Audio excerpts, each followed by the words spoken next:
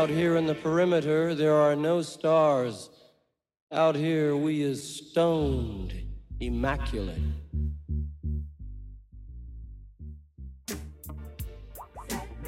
Hello and welcome. This is the C86 show. I'm David Eastaugh. As you know, we love a special guest. This week it's going to be the turn of the late 70s, very early 80s band, The Cigarettes, because I recently spoke to Stephen Taylor, bass player from the band, to find out more about life, love, poetry, and all that other groovy stuff. Anyway, this is the interview. And so, yes, just to give you a bit of a heads up, Optic Nerve Records in Preston has just brought out on white vinyl a collection of the Cigarettes' work, which is titled You Were So Young, which does feature, I suspect, all their work and much, much more.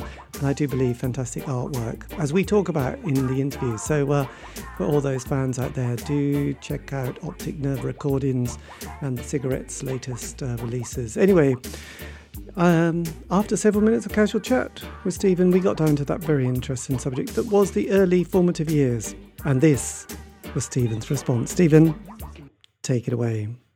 I think David Bowie was big. T-Rex. I think T-Rex was just before David Bowie. It was. Yeah. And that was the first big one. It was the same period. It was like that glam rock period, you know. Yes. Well, it was interesting because Bowie had done lots of stuff in the 60s, which obviously I went back and listened to, which was pretty dreadful in a good way. And then, he did Space Oddity, that first album, which wasn't that great. And then he slowly got, Mick Ronson and Tony Visconti and Tony DeFries and all that main man stuff. But, in that early 70s, it was really the competition was between T-Rex and Slade, and it wasn't until... Yeah, I think they had hits before. I mean, Bowie had the Space Oddity in '69, but then his first hit was Starman. I think that was the one. Starman Dancing. One of them, I remember, Starman, where I remember seeing him on Top of the Pop. I'd heard the record, and I imagined that he just was like in denims with long hair with the centre parting, And then I saw him on Top of the Pops, and he just wasn't anything like that. He was just, and that was like the big one, wasn't it? When he was on Top of the Pops doing Starman, and then he went to school the next day and just go, "My God, did you see that?" And that was it. And he was just fantastic from then on, and he really was the. Even like T-Rex. I mean, his albums were great as well. I never really liked T-Rex albums, but he just was fantastic. Everything he did was fantastic.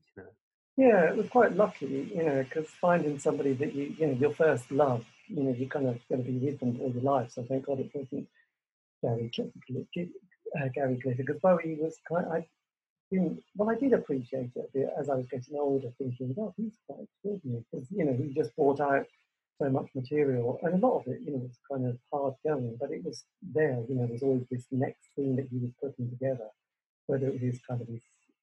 I missed. I suppose the late 70s I wasn't so well, but the 80s I definitely, and then a bit of Tin Machine, then his drum and bass stuff, and then he sort of went back to reality and Heathen, for what he was kind of good at, really. But he did so much in between, and then he obviously did Black Star, which was quite a kind of unbelievable piece of work. When I think Tin Machine was a bit out there, but he was always trying new things. That's the thing, and they can't always be hits, can they? Yeah, and I think, when I remember when he was working with Brian Eno in the late 70s, it was like, let's just do something. It doesn't matter, no one's going to die. And I suppose that was that attitude. I mean, everyone goes on that knows their favourite album, but at the time, side two must have freaked people out. And I always remember Charles Shaar Murray with his kind of famous rant about this is the worst thing ever, David. We don't need this record. And thinking, kind of blew his career, really, Charles Shaar Murray, isn't it? It's like, well, I was right in the zone for that record. So that record came out in '77, didn't it? So I was 18, And the thing is that Kraftwerk had been around, so you were sort of used to it. You'd heard stuff like that, so it wasn't anything like so shocking, really, So you just sort of took it. Yeah. And Slide with the songs on was really great, So. And that is a real favourite of mine, that record, actually. Well, I think it was almost the last song on side one, Be My Wife, which has just got the most incredible rhythm drumming by Dennis on it, Dennis Davis, and it's just incredible. It's like 2.5 minutes, but it's such a ferocious kind of rock pop song. You know, it's brilliant. Actually. So when did you? I mean, did you come from a sort of a musical house? I just so going back, I saw Steve Jones, the guitarist out of the Sex Pistols, right? Yeah. He's got an Instagram page, and which I follow about 3 people on. I followed him on Instagram because he was funny. But the last time I saw it, which was probably this week, he did he just on an acoustic guitar. He just did a really good version of "Always Crashing in the Same Car." Just on the acoustic guitar, really good. As soon as he started, I thought this is a great song. What's this? Hang on. Oh yeah, I remember. This is a great song, you know. And the fact that you could that you could do it on an acoustic guitar so successfully just on your own, I think that just kind of, you know, it sort of proves that. There, yes, I do. I've got very fond memories of that playing vision. Yeah, I'll have to go. I don't know. Sorry to interrupt, but is this a online radio station? Yeah, well, no, it's kind of future radio, but also I put these interviews up sort of as well, just because people enjoy listening to them. So it's a bit of both, really. So yes. And do you edit it, or should I be concise? Well, mostly they're quite unedited because you know normally it kind of just rolls and it gets to an end and you just go, okay, let's say goodbye, and that's it. Okay, all right. Yes, there you go. So going back to your So when did your musical journey begin? I suppose really it would have been about 1970 or 71 when my dad bought. My dad was a cobbler, and I think one of the lads at his who worked with him did something naughty and got put in Borstal. And my dad bought his record player off him to help him out because he needed some money, and he just bought it. And he just brought this sort of record player which was like on 4 legs, and it had a compartment for singles, and he had he had a bunch of singles in there, 60s singles really. Yeah. And that's really where it started. It had "Let It Be In" by the Beatles, which I just played and played and played, you know. And that's really where it started. That's when I had a record player. And, you know, you couldn't, you know, as you're a kid, you can only buy records on birthdays and at Christmases, really, you know. You haven't got your own money, have you? Well, no. That, you know, the Space Oddity one with David Bowie probably cost about 79p, and took months to save up all those sort of coins until you could go to the shop and go, oh, I want Space Oddity. And then you played the B-side. You go, oh, Changes and Velvet Goldmine. That's amazing. B-sides are so good. It went downhill very quickly after that. But yes, it was a big thing. It was a big purchase, you know. And then, yeah, it wasn't something that you just went and got the next day because you just felt like it or just downloaded it. No, that's right, yeah. It was a big commitment. So were your parents at all musical? No. You know, my dad, the first thing he bought when he got a job in the early 50s, he bought a radiogram. He liked records, you know. He liked Louis Armstrong and Ella Fitzgerald, and he bought a radiogram. And the first thing that I bought when I got a job, I bought a hi-fi, you know, like with the stereo, you know. So it's the same sort of thing. Yes. With the receiver, turntable receiver, cassette, and then the speakers. No, it was just a record deck and speakers. Right. Turntable, you know. And also, it's, you know, I was insane sort of the 70s. I carried it home from the shop, so I had 2 boxes. I had a big box with 2 speakers in, and I had a big box with 2 speakers in, a box with an amp in, and a box with a stereo deck in. Right, so all those boxes, and I'd carry them all home, and I didn't think about getting a taxi or a car. It wasn't an option really. I was sort of 16. I just carried them home. I had to just keep stopping and resting on walls. It must have taken me ages to get home, you know. Yes, absolutely. It's a great thing, but it's still sounds great today. I got the amp broke So I've got a different amp. But yeah, it still sounds great. Same one. Yeah. And when did the musical instrument appear? When did you sort of think, because I've never gone from being a fan and listening to actually trying to do anything beyond that. I suppose the guitar came along when I was 15, so 1974. So yeah, just sort of strumming in your room, strumming guitar, playing records, the 5 records that you've got at that age, Um, and in the band that I was with, there's Rob, who was like my friend, and we were the same age. We were always in the same class, and we all just picked these up at things at the same time. He was, he liked the same records I liked. He was hugely into David Bowie, and we just got guitars and just started sort of strumming along together. Yes, and was this in the Lincolnshire area? In Lincoln, yeah. Yes. So when did you start hitting gigs and such like, and getting very excited about your first ever gig? Well, I think the thing is that in the mid-70s, there wasn't, like, David Bowie released a record once a year, and a year is such like an age when you're that, when you're a teenager. It's just, a year is such a long time, and it was pretty boring, really, and it wasn't until the Sex Pistols came along and all that you could see that you could be in a band, because you could just make a racket at least and be in a band. But it wasn't. You didn't have to have keyboard players or drummers who could drum, or you to be able to be proficient. It was a very primitive musical form that sounded fantastic at that time, and the best of it still does. Yeah, absolutely. And that's really when we were able to. So we were playing together, trying to do Ziggy Stardust and Get Back, just 2 guitars. But then once punk came along, bingo, it's like you could just do it, get a bass, get a drummer, let's go, and immediately you could just write songs for a laugh and just thrash them out, and they seem to sound great. Yes, absolutely. And what happened first, the band or the name? No, the band. We would kind of rehearsing. I had a drum, so I fancied being a drummer, and that was actually the first instrument I got. My dad got like a cheap set of drums, but I just realised that I just couldn't do it. And then somebody knew that I had this kit and told this fellow that was looking for a kit about me, and he came down, and he was like 14 or 15, and I just gave him to him, pretty much. I think he might have bought me a pint of beer or something. I was just glad to get him out of the room.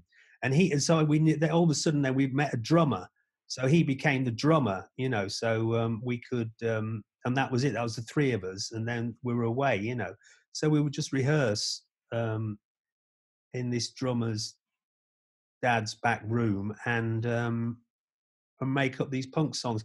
Initially they were just sort of for kind of funny and just having a laugh, really, and then we started doing shows, and it started going pretty well. We're only a local band. We never sort of went around anywhere, but we did lots of gigs locally, and we got a following. People would come and see us. Yes, absolutely. And lyrically, did you start off being quite a politically observant band, or did that develop quite quickly with time? I think it developed really too. I mean, we only did one sort of political song, really, I think. But that was the sort of DND sort of time, and it was the Cold War was still on. It's quite a long time ago. It was a different world. The world slowly changed, and now it's a different world. But yeah, the Cold War was still on then. It was, and you didn't know anything about Russia. You didn't know anything about China. Everything. There's all these countries that were sort of completely closed off. Yes, absolutely. You used to sort of be able to listen to sort of strange radio stations at night, which were sort of, I think, from memory, site propaganda that you'd wonder if you should be listening to, but they were so boring you didn't listen to for very long. But it was quite something. So in that kind of the world that you were living in, there was never any sense that you were kind of fascinated with the world of prog rock or even heavy metal. It was definitely punk, you know, the Ramones, Dan, Sex Pistols, that were the driving force of the band. That's what got us going, really. You know, so I was in this group with and Rob, who was my friend, who was like the main songwriter, really, and he passed away this year. And in our dialogue, I sort of said, well, you know, do you remember me telling you about Sex Pistols? I said, because I saw him on the television on a TV show called So It Goes the night before. And the next day we were fishing. It was so boring. This was on a Sunday. I mean, so Sunday, everything was closed apart from the cinema. And in lockdown, the first thing I thought when I was walking around and everywhere was deserted, I thought, oh, this is just like Sundays used to be, you know, because there's just like no traffic on the road. There's nowhere to go. All the shops were closed. And we were fishing down on the riverbank, and it was in the summer. And as he and I were fishing, I said, "Did you see that band on this So It Goes last night?" I said, "No." I said, "Oh, Sex Pistols." I said, "They're hilarious, you know." And then a month later, you hear the record, and it's the best record you've ever heard, you know.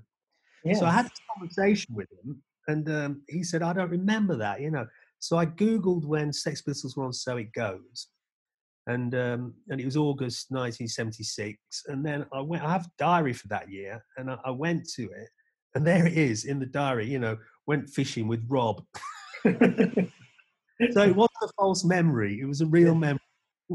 Yes, I know. This is very tricky because we're talking over 40 years ago now, aren't we?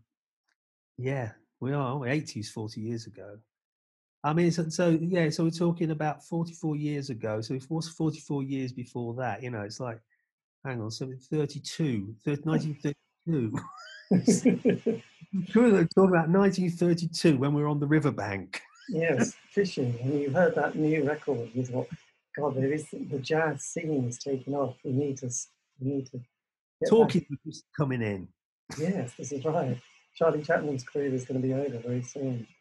Not looking good. So then the band, you know, obviously what I've noticed during the show is that we had gatekeepers back in those days, didn't we? We had various things that just were very handy. You know, we had John Peel, we had the music papers. Every small town and big town had venues where you play alternative indie nights, or whatever they like to call them, especially in the 80s and 90s. I mean, so you obviously had that kind of opportunity, or certainly that was there at the time. 3 music papers, which was quite extraordinary, and then you had sort of Record Mirror as well. Yeah, there was. I mean, that was a date. That was a must read. You know, every week it came out. I mean, there was a lot.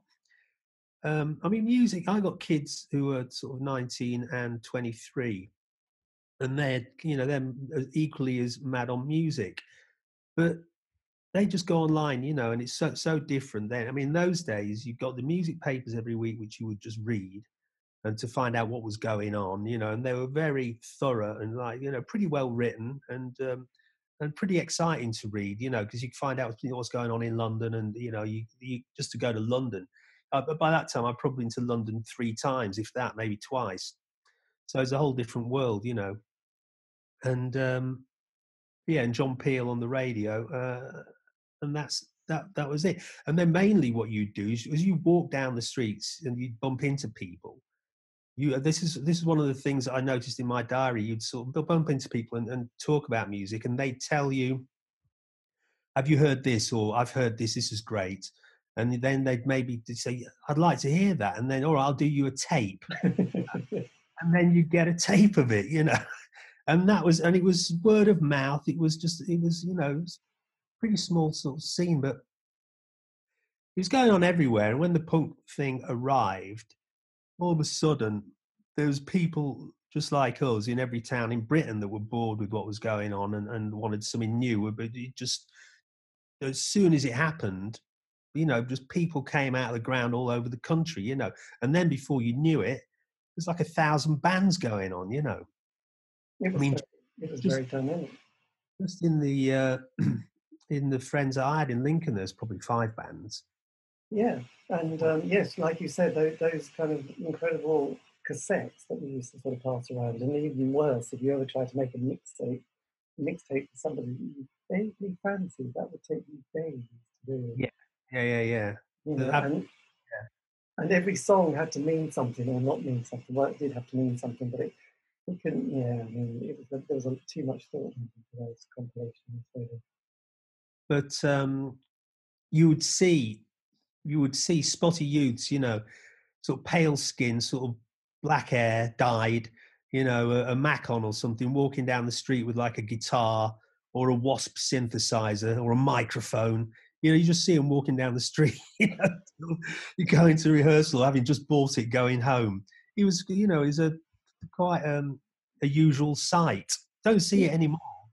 No, it's not a usual sight. You just get delivery from Amazon now, don't you? That's kind of it, and people just in their rooms probably being far too competent, really, and not just giving it a go. Well, I just as I say, the world's changed so much, hasn't it? But back then, it was analog world. Very, very. So when did you, because I'm from Norwich, okay, it's not the greatest place for music. I mean, we've got good venues and we've had lots of good bands come, but apart from, we have the Farmers Boys, Serious Drinking, the Higsons, it was pretty dismal. So musically, obviously even Lincoln, has a better music scene, doesn't it? Or had a better music scene. Well, I don't know. I mean, the music scene really was. Well, I mean, there was a couple of colleges where you could play, and there was a club in the city where you could get a gig. But they were just teenage bands, really, and they all kind of centered. I mean, that you'd meet like-minded people in the record shops or record shop, Yes. And it was just a whole bunch of us that I'd say it wasn't much of a scene, but we all put records out, and it was the time of the independent record, you see, so we all put our own records out. So your first single, which was very exciting, this was on a label called Company Records, wasn't it? Yeah. So who are Company Records? That was me. So I had a partner, and we so what we did, because at that time, I really was bored, and so when punk came along, I really jumped in head first because I've been desperate for something like this to come along. I sort of envied the Beatles having rock and roll and skiffle, and then envied the sort of bands in the '60s, having all that great music and all those clubs to play, and you could go out and see bands, but that all seemed to have gone. And so when punk came along, I really jumped in head first. So I had a partner, and we started buying independent, like, bands records. People would put their own records out. We'd buy a box of records from the band, and we'd put a classified ad in the NME listing all these records, and we'd sell them mail order. And then from that, and that got going pretty well. I mean, we got we were getting a little sort of business going. And so we decided to put our own record out. So we put, calling it's just record company records, just switched it around. And we put out Thomas Lear single, Private Plane, Robert Rental. These are electronic records, Paralysis, and we put Cigarettes out. And then, the cigarettes, I think we must have sold 5,000 for those singles, which, I don't know, at the time it wasn't a lot, but then it got to the point where getting number one record in the 90s, you probably only had to sell 10,000, So yes, absolutely. So did you do that mail order, or did you go through the cartel or distribution company? No, we did that through. That's a good question. How did we do that? We also done it through the cartel. I mean, I remember when the cartel. I think we sold them sold a mail order, and then I think people like Rough Trade would buy them, and then certain Small Wonder. So record shops. The cartel hadn't actually been created then. Right. Because of I was getting into this whole scene of the independent records, and I think I probably sent a box here and a box there, and I knew a few people at the shops, probably sold them like that, and sold most from mail order. And then we probably shifted a few more when John Peel started playing it. Yes, absolutely. Because looking at that kind of scene, you have the punk period, and then that quickly gets kind of a bit awful. The bands that start, following on. in the scene. You could see it in the 60s. So you must have been more of a sort of almost more of a post-punk band, really, coming up the late 70s. Well, we did our first. I mean, what do we do? Our first recordings would have been at the beginning of 1978, and we finished in 1979, probably about the end of 1979. Right. Yes. I mean, I don't know for sure, but that sort of thing. I'm trying to think when I came to London. Came to London in 1981, so I think that's about the time scale. A couple of years between 78 and the beginning of 1980, perhaps. And what's your memory of your first? Was the first single and studio experience? Was it "They're Back Again, Here They Come"? Yeah. Well, we did a demo. We demoed all our songs basically. We went into a studio, 4-track studio, just outside Lincoln, and we recorded like 7 songs, and we put them on a cassette, and we sold those. You know, we just advertised those mail order and sold those. And I don't know if They're Back Again was on that, or whether we went in and did a recorded that and then put that out as a single. I think it was on that. Yeah, and then we put the single out.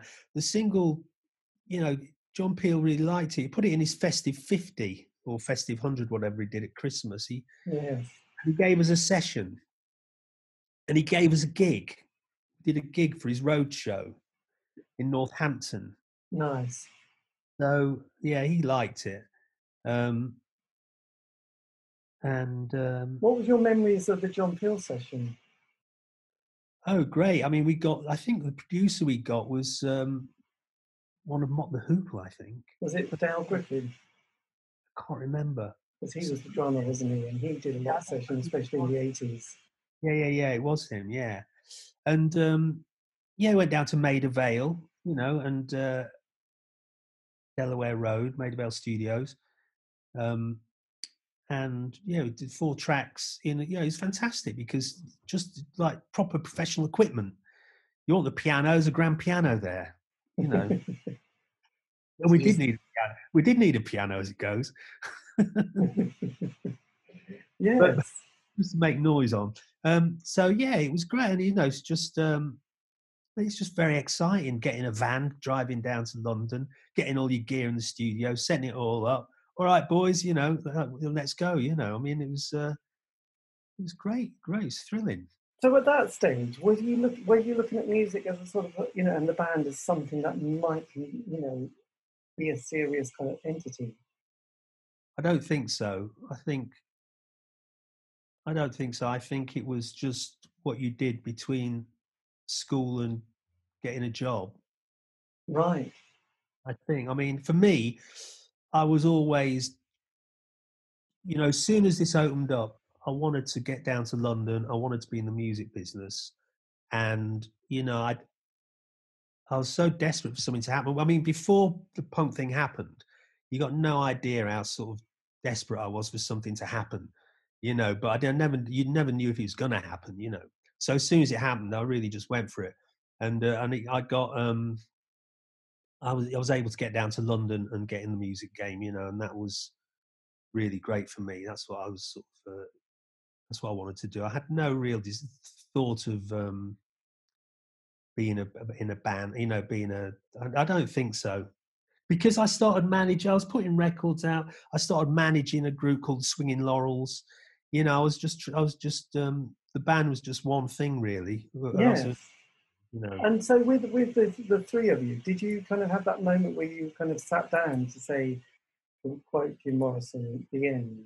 Was it that moment? Did you have a moment? Or, you know, because a lot of people say, you know, they were either on a tour or they were at a gig or they were in the studio, they kind of realised. I think I was just so busy, and I just said, I'm moving to London now. You know. Well, they didn't. Was it the same with all of you, all 3 of you? Were you all sort of in the same kind of, yeah, that's fine. Adam, the drummer, he went off to college around that same time. You know, he went off to Bristol to university or something. You know, so because he was 15 was he 15 in? Yeah, so he'd be 17, 18 or something, and just left school and went to Bristol. So that's the sort of thing, you see. It wasn't really, so that is, we weren't really thinking, let's get a record deal. I don't think we never would have thought that or tried to do anything. We just did it. Yes, that's Made records, amazing. So and, so just fast forward before we go back again. So when Optic, so how did it go? Did Optic Nerve, all the way from Preston, get in touch and say, look, we love your stuff? Did you go, oh, really? yeah. Well, no, it went quiet for a long time, and then in the 90s, somebody got in touch and wanted to put out, the cigarettes recordings, which we did. And I was just kind of, at the time, I mean, I wasn't particularly interested. I just gave them the recordings and took 500 quid or something and split it between us, and that was that. I didn't really think about it. But then after time, other companies got in touch to put their back again on compilations. It's been on a few compilations, that particular track. And then when Optic Nerve got in touch, I was kind of flattered. But the first thing I said to him, I said, "Yeah, sure, but all I want is a nice sleeve, because the original recordings when they were put out, it wasn't a very good sleeve, and the artwork wasn't very good. And it was just a bit shabby, really. Yes. So I'd just like it to be a nice sleeve. And then I don't know if it is a nice sleeve. I mean, I like it because I did it, and I got all the photographs that I could find from that time of us, and none of them was really strong enough to be a cover on its own. So I used all the photographs that were at all any good, and I put them on all over the cover, and then so it's like a bit like an album for us. So like for us three, when you've got it, you got the music and you got the pictures, you got the whole package there in your hand, Yes, absolutely. That's the whole story, So and then inside, when you open it up, I did it's like a painting and a photo collage of the cassette, of the demo cassette, the 7-track demo cassette that we did, and that's it really. And I thought, well, there you go. That's the whole story for us as a memento of that time.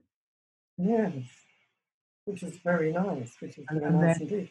when Ian at the Optic Nerve, he made such a great job of the printing and the presentation and the quality. And then it came when I got one in the post, I opened it up, and like there was all sorts of things fell out, badges and stickers and posters. I couldn't believe it. He did a T-shirt. I mean, I couldn't believe it, So he did a great job. Yeah, I was very pleased with that. Yes. And then he sold them all pretty quick. And then the reviews came out, and he kept sending me these reviews that were all really good reviews. I just thought he was making it up, really. I couldn't believe it, So it all went very well, and good for him. I think he sold them all and did a great job. Yes, and I noticed, you're on Spotify now, and you get a lot of monthly listens, and it must be kind of strange. You're talking about something you did 42 years ago. That Well, probably didn't do. I've got Apple Music. I've not got Spotify, but so if you go on Spotify, can you see how often it's been played? Yeah. Wow. You can see it's there, and obviously, if you, and the good, I mean, obviously a lot of people don't get any, well, the money isn't great, but you can you get discovered because it kind of says, well, if you like this band, you might like this, and it's just a click away, isn't it, to quote Mick Jagger. And that's very good. That's my daughter's got such an incredible musical knowledge, going back through jazz, blues, the 60s, the 90s, sort of reggae, dance music, sort of soul. I mean, and it's all from that. Just clicking. If you like this, you like that. Yes, so there you go. So with all those quite obscure bands, obviously, there's going to keep you people all over the world, like me, probably young kids as well as us oldies. And the thing, what I've noticed is that a lot of stuff during that time, the 70s and especially the 80s, to be honest, I missed it because you couldn't afford it, and you couldn't always get it if you wanted to. You might hear it on John Peel, scribble down the name of the band and think, brilliant, I've got a bit of paper with the name, but where do I go and get it? That's the end. Whereas actually now you can go back and go, oh, these are the bands I missed the first time round, 40 years ago, but now I can listen to them and, and obviously buy the vinyl, the heavy vinyl, beautiful sleeve of the cigarettes. Or even Shazam. When you hear sort of music on the television. You get Shazam out, find out what it is. You know. I never use Shazam. No, no, that's great. It's a really good, it's useful sort of tool for discovering new music. You know. So, You know so what I mean? I can imagine it's very handy. So, what happened to you then with your entrepreneurial and creative moves as the band finished in the early 80s? And then, you know, us indie kids were doing our thing. What did you do for the rest of the life? So in the 80s, I was managing kind of groups and getting record deals, and I was sort of, and then I lived in America towards the end of the 80s, managing a couple of record producers and a band, the Screaming Blue Messiahs. Oh my God, yes, I've done interviews with two of the members, the drummer and the bass player. Oh yeah, Kenny and Chris. Well, not the singer. Oh yeah, Kenny and Chris. Kenny's a drummer and Chris is the bass player. Right, but not who's the lead singer? Phil Carter. Phil Carter, the famous Phil Carter. And I did that, and then they split up, and I was in America, and then I just came home really, and I'm a tour manager now, so I tour manage Jules Holland and the Rhythm and Blues Orchestra, and I've been doing that since 1993. Right, Limey. Yes, I've done an interview with the guitarist who I think he lives in the Norfolk area. Yeah, Mark Flanagan. Yeah, that's lives in. Yes, he always told me an amazing story when he sort of hung out with George Harrison by a swimming pool, thinking this is a bit unreal. He said what? Sorry. Oh, I think he was on the road with Jules Holland. You know, they were just travelling. He said, "Oh, I've just got to go and see George Harrison," and you know, suddenly was there by George Harrison's, you know, rather huge Harrison swimming pool, sort of hanging out there while Jules and George did some chatting, and him just sitting there thinking, "God, this is a bit strange. I'm near one of the Beatles. I feel a bit unusual." Well, I had a similar experience because my very first gig, my very first day on the job, I had to go pick Jules up from George Harrison's house because they were doing the anthology TV show and he was interviewing. Right.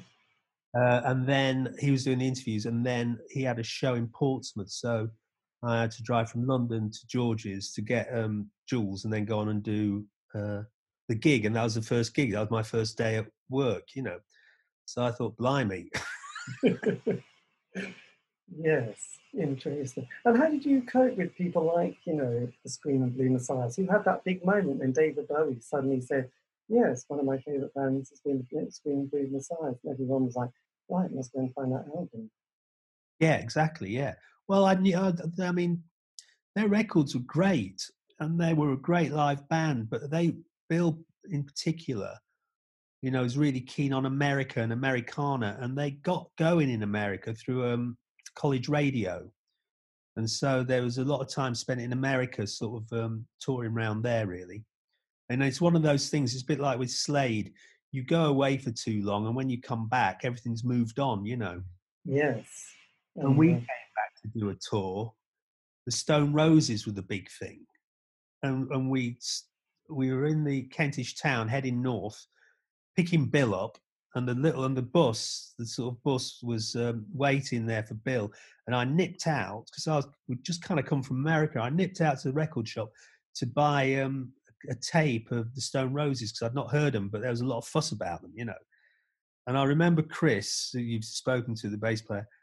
We put it on in the bus, and he says, "It just sounds like Herman's Hermits to me." And I thought he had a good point. I could see what he meant, you know. Yeah. Although I did like him. I mean, I got to like him, but I had to get over that. So I thought it was a very funny comment. But yes, the musical scene, because I suppose with me, I sort of became obsessed with the indie world, but realised that it did have a quite the 80s, about 5-year period, which was roughly the years of the Smiths, between 83 to 87, and then they split up, and then ecstasy became a thing, and then there was the Manchester scene with that dance scene, and then there was the Seattle grunge scene, and then that finishes, and then there was Britpop, and then that finishes. So the things move on very quickly. Yeah, definitely, yeah. And that is quite tricky. So what advice would you give? Because obviously going from being in a band to record, managing bands and producers, and then being a tour manager. I mean, what sort of experience? What wisdom would you give anybody starting out in that murky and interesting world that is rock and roll? I think you just got to do what you do to, how you want it. Make it sound how you want it, and just stick with it and keep sticking with it and keep going, and round the corner is a break. You got to get out there and do stuff. You can't sit at home really and do it because in my day, I mean, now I don't know, but in those days, if you had to get out there and try and get gigs, you had to go to the clubs and try and get gigs, or the pubs. You had to try and get gigs. You had to go out and meet record people and try and get records. You had to get your records in shops. You had to get out on your feet and run around doing stuff. And bump. And the music industry, is at that time I'm sure it's the same now. It's pretty small. If you find somebody who's if you bump in, if you somebody in a record shop, you might see them a couple of years later, and they'll be sort of in a record company. You know what I mean? It's like you see that the same people just circulate around, and if you're really desperate and stick with it, you'll be able to get ahead because you'll end up knowing people in the business, because when you start, nobody knows anybody, but as soon as you go around meeting people, all of a sudden you go, oh, I know that guy. Hang on, he's there, and you can get going. Build your network, which is quite interesting. And obviously, like having chatted with 2 of the 3 members of Screaming Blue Messiahs, I mean, it's quite interesting because I remember Kenny saying that when he heard one of the live albums that got released, he said he's got no memory of the gig because he was kind of pretty hammered. I mean, how did you cope with that world that was kind of, rock and roll? Well, I think that record was in Scandinavia, wasn't it? That gig. I think so, yeah. I remember it.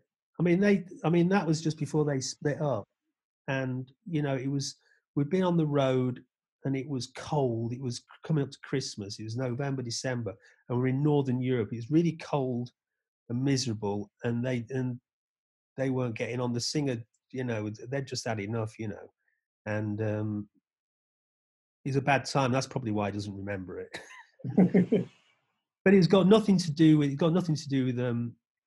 overindulgence at all. At that time when that record was made or recorded, he was just very grim, very gloomy. Yes. He was on the North Sea ferry coming back from that tour, which had been on the road for 2 months maybe, and we were on a North Sea ferry, and it looked like the sort of ship that may have sort of been at Dunkirk in the Second World War. I mean, it was literally rusting, and we were down there, and it was really rough seas, and waves were banging the hull, and it was just I mean, you felt like you're never going to make it, and we're in the bar. Sort of hanging on for dear life, and that's when they split up. And then I got back. We got back, and I drove up to, because I'd given up my apartment in America, but so I drove up to Lincoln and spent Christmas up there, and that's when they split up. Yeah. Yeah. Well, it's interesting. I mean, because there was one of those kind of documentaries I watched, which was I can't remember what band it was. Oh, it was The Police. That was when they got back together again, and everyone was having a great time, apart from 2 of the 3 members, Sting and Stewart. And they decided, it's like there was millions at stake at this, so it was like, for everyone's sake, can we just make it? So they had band therapy, and they kind of talked about what was going on for those 2 members. I mean, did you ever sort of have those moments yourself with bands, like let's just we really need to have a proper talk? No, not really. I think they're grown men. They're difficult to sort of to get into that situation. I think most grown men, I mean, aren't quite as enlightened as that. And like you've got in a band, you got like the main drive or the writer or the singer, or there's always like a focus in a band, and when they decide they've had enough, that's usually it. Yes. And also, bands only have a finite life. Apart from U2, who I don't know what their story is. It's extraordinary, but generally, bands usually have a finite life because creatively they get bored of each other or they dry up. You know. Well, That, having done this show for quite a few years, interviewed all these bands, I certainly hadn't appreciated the 4 to 5 year narrative of what happened in the band, for the 80s indie bands was that they get together, especially in the early 80s where there was a lot of unemployment, so people were on job seekers allowance or unemployment. They would, they would form a band, get a single, John Peel play it, give them the John Peel session, they do the first album, things looking good, second album, things start getting a bit messy. If a British band toured America, they'd come back and they'd all say, then we broke up because it just seemed to finish them off. And at that stage, there was two major problems. There was no money, and they really hated each other. And they were just like, and also the music industry had changed again. They were thinking, well, we were part of this scene, but that scene is now feeling quite redundant because there's a new scene and there's a new bunch of 16 to 18-year-olds who want their new, stars. They don't really want these old people in their early 20s or mid 20s anymore who've got their third album coming out. So, yeah, you're right. There's a finite moment. yeah, there is. Yeah, the life of a band, 5 years is pretty good. Yes, and unless you're U2, and then it seems to just go on. Yeah, I mean that's. I mean, has any band stayed together as long as that and never changed any of its personnel? I mean, they've been together for so long now. Well, I I mean, they suppose, nearly 40 years, right? I mean, I bet their first record is about 1981. yeah, probably it's either Boy or War, isn't it? But I suppose there is the Rolling Stones and bands like the Searchers and those kind of some of those. They've gone through members, But U2 They are stay are guys. amazing. That's it. I mean, the Stones lost Brian Jones, but Bill Wyman went. Ronnie Wood joined. I mean, Yeah, they had Mick Taylor for a few years. 7 years. Yeah, so there you go. I mean, yes, U2. I was thinking the Simple Minds were a little bit similar, but they're not quite as persevering as kind of Loads U2. of members, and they split up for a while, didn't they? Yeah, so and REM eventually split. So, but yeah, U2 are the ones. Really. Yeah. Do you think it's because they just looked at the big picture and thought, look, it's just too good a gig to mess this up? I think they must get on really well. They must sort of love each other and really appreciate each other, and they all must fulfill a role. Like I mean, I saw them play up close, and they were fantastic. They were absolutely fantastic. The rhythm section, the bass and drums was fantastic. Then obviously Bono's such an amazing front man and he, great voice and range. And then and the Edge just sort of making his soundscapes. I mean, it was just it's a trio. It's like the Who or the Jam. Bass, guitar, drums, and a vocal, right? Yeah. But absolutely fantastic. Yes. And just last question, because I sort of realised that in a weird way, yes, Rob passed away this year, didn't he? Which must have been a horrible moment. But the album had also come out. So did he? Did you have a moment with the three of you who were able to sort of share that kind of collection together?